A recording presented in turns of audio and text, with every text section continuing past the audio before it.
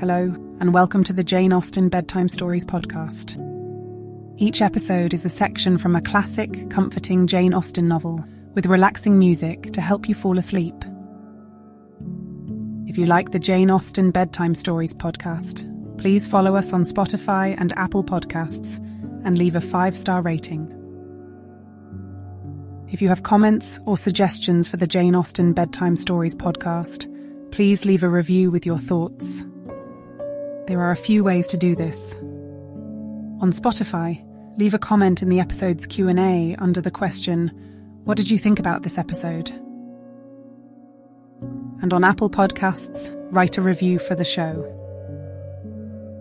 We do read every review and comment and want to make sure this podcast helps you get a good night's sleep. And finally, please follow Jane Austen Bedtime Pod on Instagram. We post about upcoming episodes, fun facts from the world of Jane Austen, and tips to help you get a good night's sleep. Again, it's Jane Austen Bedtime Pod on Instagram. Thank you for joining us this evening.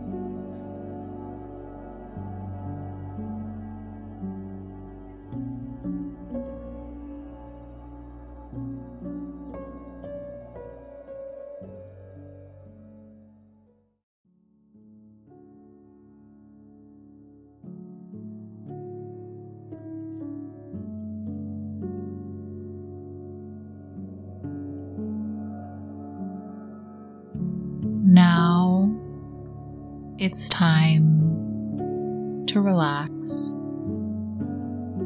Let your body fall into a comfortable position in your bed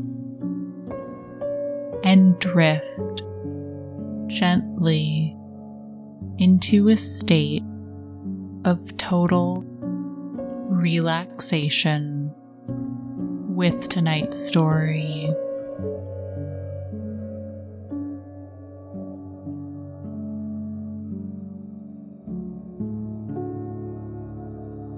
Pride and Prejudice.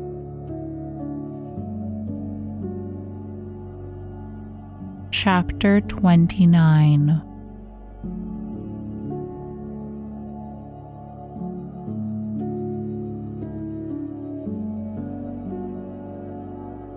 Mr. Collins's triumph, in consequence of this invitation, was complete. The power of displaying the grandeur of his patroness to his wondering visitors, and of letting them see her civility towards himself and his wife, was exactly what he had wished for,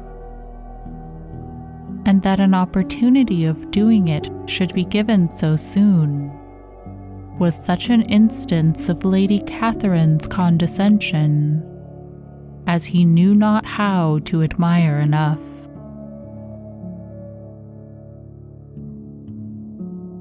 "I confess," said he, "that I should not have been at all surprised by her ladyship's asking us on Sunday to drink tea and spend the evening at Rosings.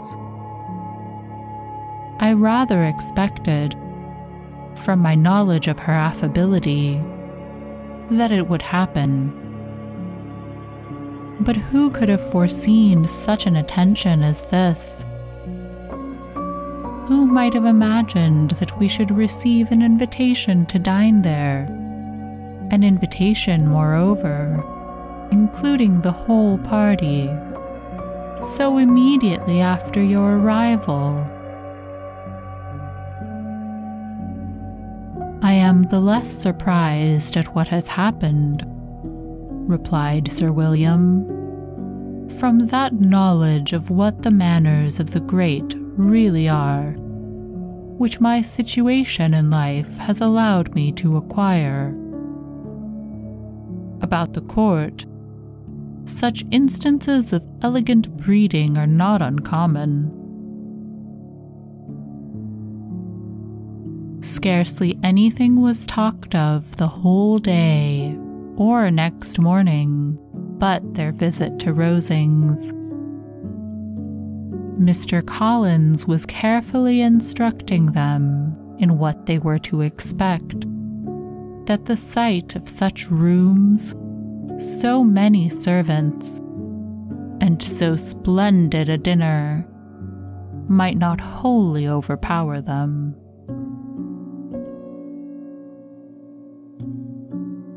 When the ladies were separating for the toilette, he said to Elizabeth, "Do not make yourself uneasy, my dear cousin, about your apparel.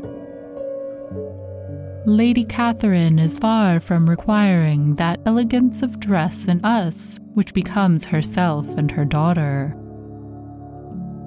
I would advise you to merely put on whatever of your clothes is superior to the rest. There is no occasion for anything more.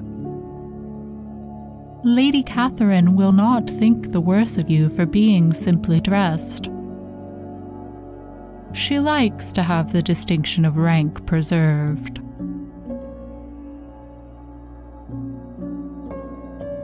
While they were dressing, he came 2 or 3 times to their different doors to recommend their being quick, as Lady Catherine very much objected to be kept waiting for her dinner. Such formidable accounts of her ladyship and her manner of living quite frightened Maria Lucas, who had been little used to such company, and she looked forward to her introduction at Rosings with as much apprehension as her father had done to his presentation at St. James's.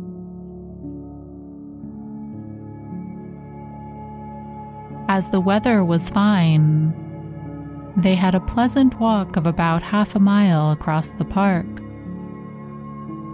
Every park has its beauty and its prospects, and Elizabeth saw much to be pleased with, though she could not be in such raptures as Mr. Collins expected the scene to inspire, and was but slightly affected by his enumeration of the windows in front of the house, and his relation of what the glazing altogether had originally cost Sir Louis de Bourgh.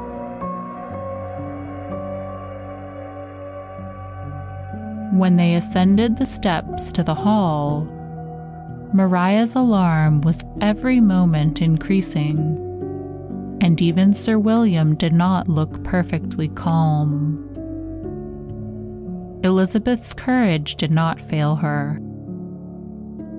She had heard nothing of Lady Catherine that spoke her awful from any extraordinary talents or miraculous virtue, and the mere stateliness of money or rank she thought she could witness without trepidation.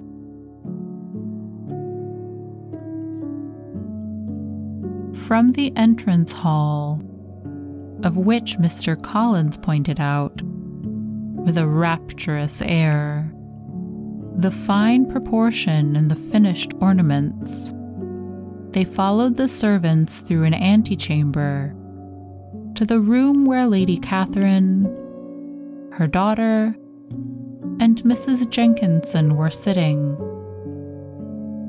Her ladyship, with great condescension, arose to receive them, and as Mrs. Collins had settled it with her husband that the office of introduction should be hers, it was performed in a proper manner, without any of those apologies and thanks which he would have thought necessary.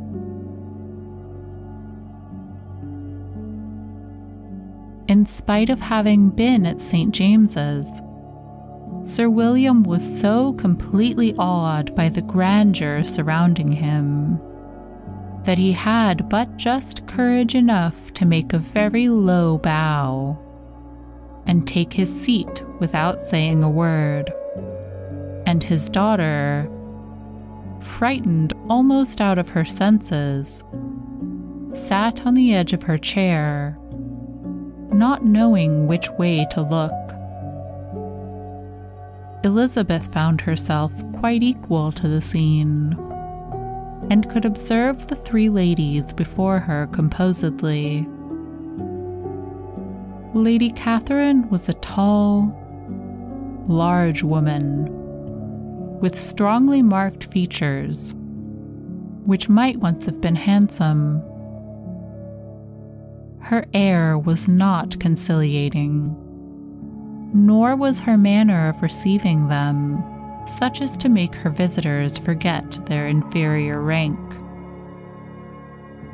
She was not rendered formidable by silence, but whatever she said was spoken in so authoritative a tone as marked her self-importance, and brought Mr. Wickham immediately to Elizabeth's mind.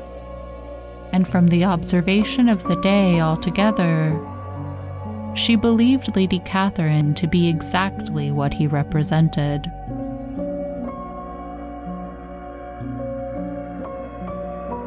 When, after examining the mother, in whose countenance and deportment she soon found some resemblance of Mr. Darcy, she turned her eyes on the daughter, she could almost have joined in Maria's astonishment at her being so thin and so small. There was neither in figure nor face any likeness between the ladies. Miss de Bourgh was pale and sickly. Her features, though not plain, were insignificant, and she spoke very little, except in a low voice to Mrs. Jenkinson, in whose appearance there was nothing remarkable, and who was entirely engaged in listening to what she said, and placing a screen in the proper direction before her eyes.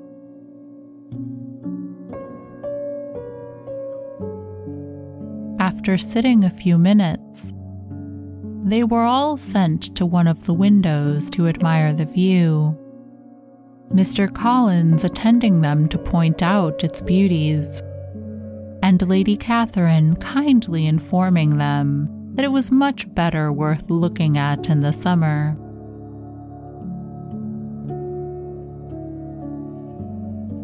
The dinner was exceedingly handsome, and there were all the servants and all the articles of plate which Mr. Collins had promised, and, as he had likewise foretold, he took his seat at the bottom of the table, by her ladyship's desire, and looked as if he felt that life could furnish nothing greater.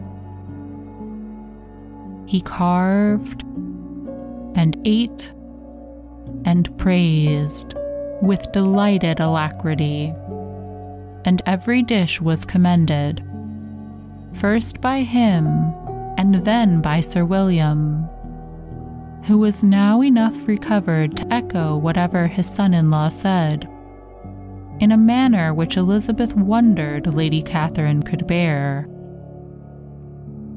But Lady Catherine seemed gratified by their excessive admiration, and gave most gracious smiles, especially when any dish on the table proved a novelty to them.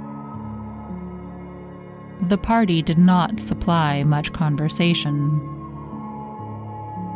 Elizabeth was ready to speak whenever there was an opening, but she was seated between Charlotte and Miss de Bourgh, the former of whom was engaged in listening to Lady Catherine, and the latter said not a word to her all dinner time. Mrs. Jenkinson was chiefly employed in watching how little Miss de Bourgh ate, pressing her to try some other dish, and fearing she was indisposed. Maria thought speaking out of the question, and the gentlemen did nothing but eat and admire.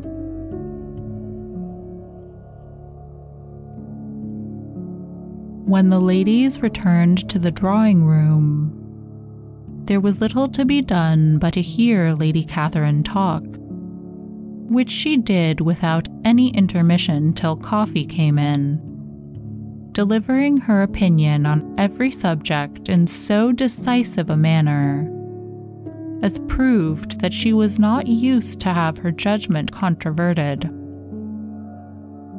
She inquired into Charlotte's domestic concerns familiarly and minutely, gave her a great deal of advice as to the management of them all, told her how everything ought to be regulated in so small a family as hers, and instructed her as to the care of her cows and her poultry.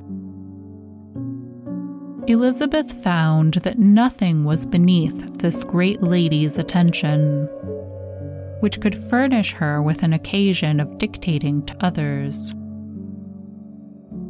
In the intervals of her discourse with Mrs. Collins, she addressed a variety of questions to Maria and Elizabeth, but especially to the latter, of whose connections she knew the least, and who she observed to Mrs. Collins was a very genteel, pretty kind of girl. She asked her at different times how many sisters she had, whether they were older or younger than herself, whether any of them were likely to be married, whether they were handsome, where they had been educated, what carriage her father kept, and what had been her mother's maiden name. Elizabeth felt all the impertinence of her questions, but answered them very composedly. Lady Catherine then observed, "Your father's estate is entailed on Mr. Collins, I think. For your sake," turning to Charlotte, "I am glad of it, but otherwise I see no occasion for entailing estates from the female line. It was not thought necessary in Sir Louis de Bourgh's family. Do you play and sing, Miss Bennet?" "A little."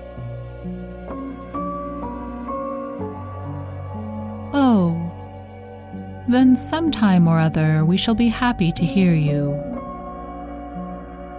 Our instrument is a capital one, probably superior to... You shall try it some day. Do your sisters play and sing?" "One of them does." "Why did not you all learn?" "You ought all to have learned. The Miss Webbs all play, and their father has not so good an income as yours. Do you draw?" "No, not at all." "What? None of you?" "Not one." "That is very strange. But I suppose you had no opportunity. Your mother should have taken you to town every spring for the benefit of masters." "My mother would have had no objection, but my father hates London." "Has your governess left you?" "We never had any governess." "No governess? How was that possible? 5 daughters brought up at home without a governess. I never heard of such a thing. Your mother must have been quite a slave to your education. Elizabeth could hardly help smiling as she assured her that had not been the case. Then, who taught you? Who attended to you? Without a governess, you must have been neglected. Compared with some families, I believe we were, but such of us as wished to learn never wanted the means. We were always encouraged to read and had all the masters that were necessary. Those who chose to be idle certainly might. I, no doubt, but that is what a governess will prevent. And if I had known your mother, I should have advised her most strenuously to engage one. I always say that nothing is to be done in education without steady and regular instruction, and nobody but a governess can give it. It is wonderful how many families I have been the means of supplying in that way. I am always glad to get a young person well placed out. 4 nieces of Mrs. Jenkinson are most delightfully situated through my means, and it was but the other day that I recommended another young person who was merely accidentally mentioned to me, and the family are quite delighted with her. Mrs. Collins, did I tell you of Lady Metcalfe's calling yesterday to thank me? She finds Miss Pope a treasure. Lady Catherine, said she, you have given me a treasure. Are any of your younger sisters out, Miss Bennet? Yes, ma'am. All. All? What? All 5 out at once? Very odd. And you only the second. The younger ones out before the elder ones are married. Your younger sisters must be very young?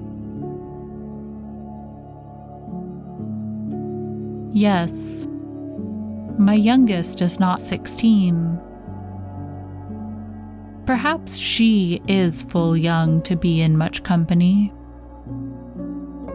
But really, ma'am, I think it would be very hard upon the younger sisters that they should not have their share of society and amusement, because the elder may not have the means or inclination to marry early. The last-born has as good a right to the pleasures of youth as the first. And to be kept back on such a motive, I think it would not be very likely to promote sisterly affection or delicacy of mind. Upon my word, said her ladyship, you give your opinion very decidedly for so young a person. Pray, what is your age?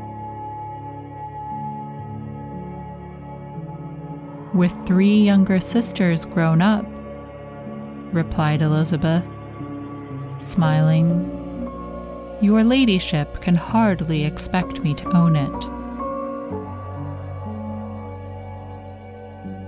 Lady Catherine seemed quite astonished at not receiving a direct answer, and Elizabeth suspected herself to be the first creature who had ever dared to trifle with so much dignified impertinence.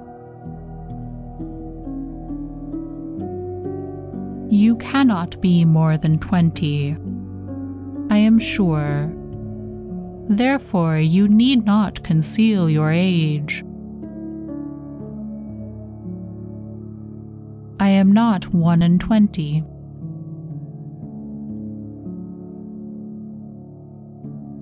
When the gentleman had joined them, and tea was over, the card tables were placed.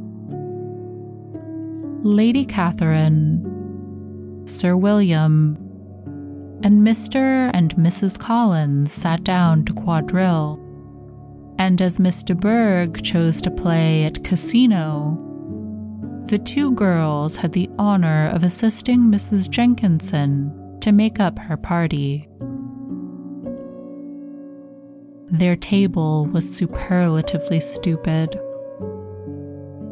Scarcely a syllable was uttered that did not relate to the game, except when Mrs. Jenkinson expressed her fears of Miss de Bourgh's being too hot or too cold, or having too much or too little light. A great deal more passed at the other table. Lady Catherine was generally speaking, stating the mistakes of the three others, or relating some anecdote of herself. Mr. Collins was employed in agreeing to everything her ladyship said, thanking her for every fish he won, and apologizing if he thought he won too many. Sir William did not say much. He was storing his memory with anecdotes and noble names.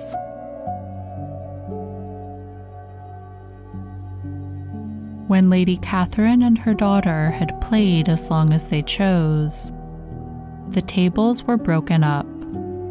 The carriage was offered to Mrs. Collins, gratefully accepted and immediately ordered.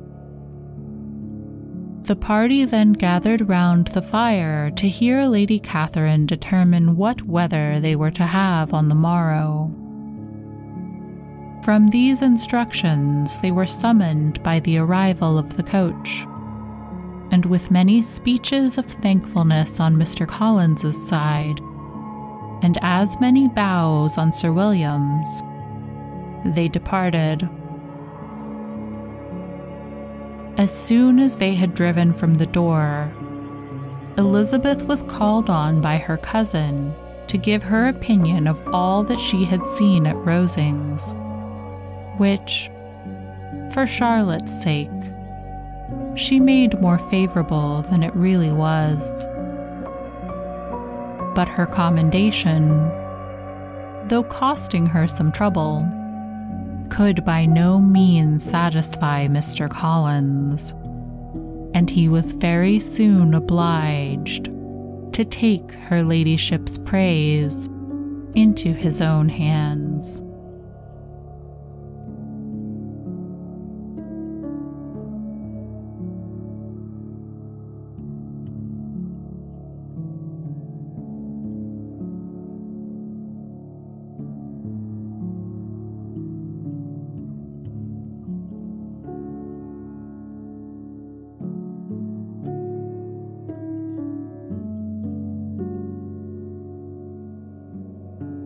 Chapter 30.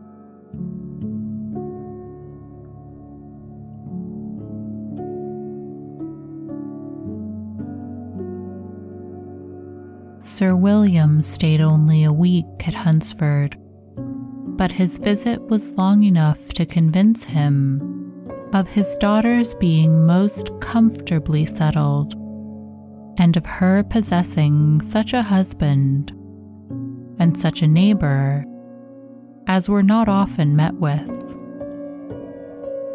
While Sir William was with them, Mr. Collins devoted his morning to driving him out in his gig and showing him the country. But when he went away, the whole family returned to their usual employments, and Elizabeth was thankful to find that they did not see more of her cousin by the alteration, for the chief of the time between breakfast and dinner was now passed by him either at work in the garden or in reading and writing, and looking out the window in his own book room, which fronted the road. The room in which the ladies sat was backwards. Elizabeth had at first rather wondered that Charlotte should not prefer the dining parlor for common use. It was a better-sized room and had a more pleasant aspect. But she soon saw that her friend had an excellent reason for what she did, for Mr. Collins would undoubtedly have been much less in his own apartment had they sat in one equally lively, and she gave Charlotte credit for the arrangement. From the drawing room, they could distinguish nothing in the lane, and were indebted to Mr. Collins for the knowledge of what carriages went along, and how often especially Miss de Bourgh drove by in her phaeton, which he never failed coming to inform them of, though it happened almost every day. She not unfrequently stopped at the parsonage, and had a few minutes' conversation with Charlotte, but was scarcely ever prevailed upon to get out. Very few days passed in which Mr. Collins did not walk to Rosings, and not many in which his wife did not think it necessary to go likewise, until Elizabeth recollected that there might be other family livings to be disposed of. She could not understand the sacrifice of so many hours.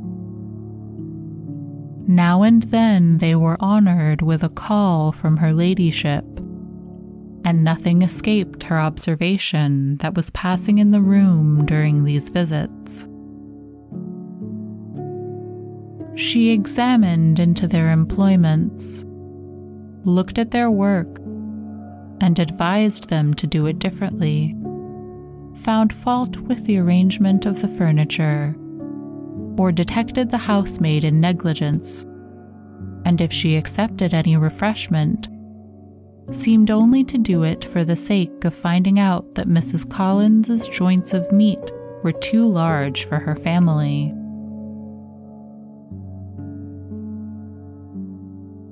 Elizabeth soon perceived that though this great lady was not in the commission of the peace of the county, she was a most active magistrate in her own parish, the minutest concerns of which were carried to her by Mr. Collins, and whenever any of the cottagers were disposed to be quarrelsome, discontented, or too poor, she sallied forth into the village to settle their differences, silence their complaints, and scold them into harmony and plenty.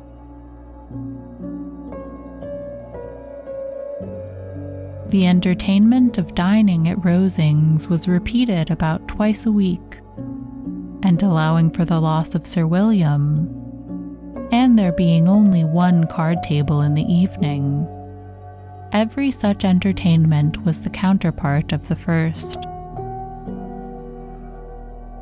Their other engagements were few, as the style of living in the neighborhood in general was beyond Mr. Collins's reach.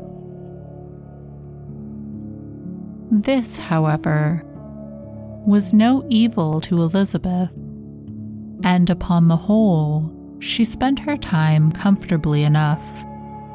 There were half hours of pleasant conversation with Charlotte, and the weather was so fine for the time of year that she had often great enjoyment out of doors. Her favorite walk, and where she frequently went while the others were calling on Lady Catherine, was along the open grove which edged that side of the park, where there was a nice sheltered path, which no one seemed to value but herself, and where she felt beyond the reach of Lady Catherine's curiosity.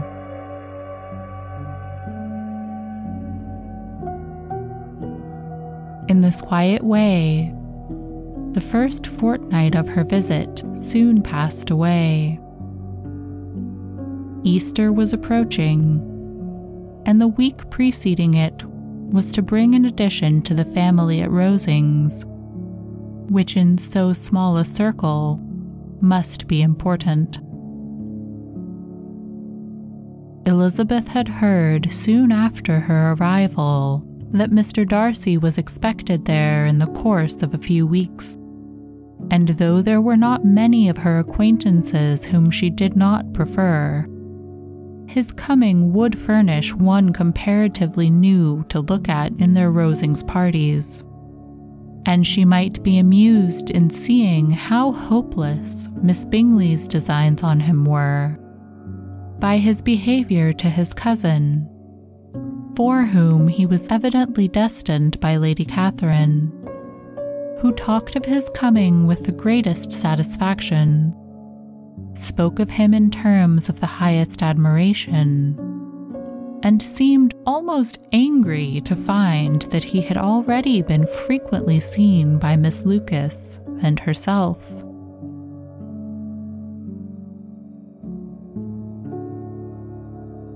His arrival was soon known at the parsonage, for Mr. Collins was walking the whole morning within view of the lodges opening into Hunsford Lane, in order to have the earliest assurance of it, and after making his bow as the carriage turned into the park, hurried home with the great intelligence. On the following morning, he hastened to Rosings to pay his respects.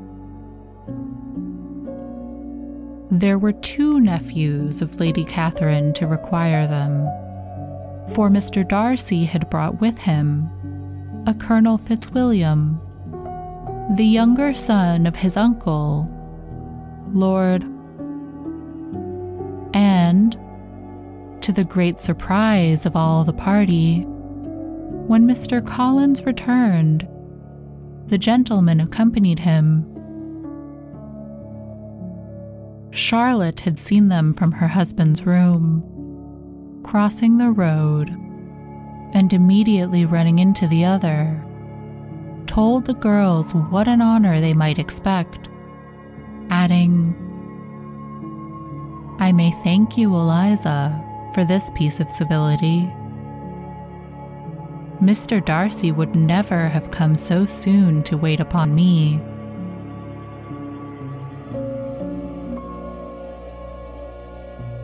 Elizabeth had scarcely time to disclaim all right to the compliment, before their approach was announced by the doorbell, and shortly afterwards, the 3 gentlemen entered the room.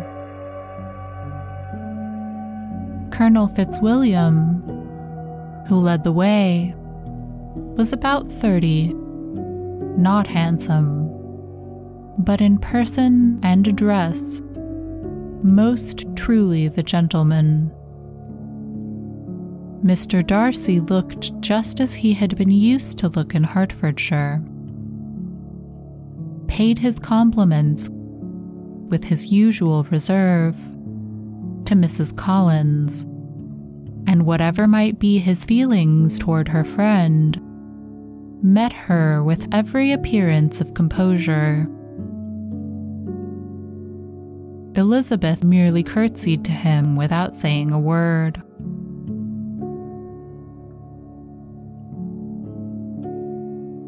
Colonel Fitzwilliam entered into conversation directly, with the readiness and ease of a well-bred man, and talked very pleasantly. But his cousin, After having addressed a slight observation on the house and garden to Mrs. Collins, sat for some time without speaking to anybody.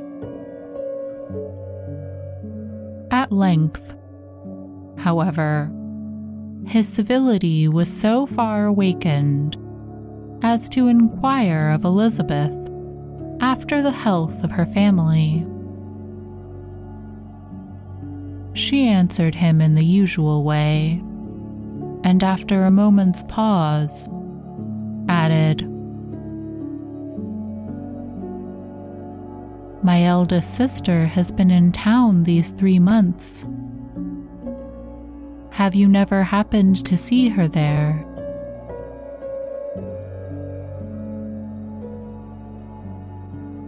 She was perfectly sensible that he never had, but she wished to see whether he would betray any consciousness of what had passed between the Bingleys and Jane, and she thought he looked a little confused, as he answered that he had never been so fortunate as to meet Miss Bennet.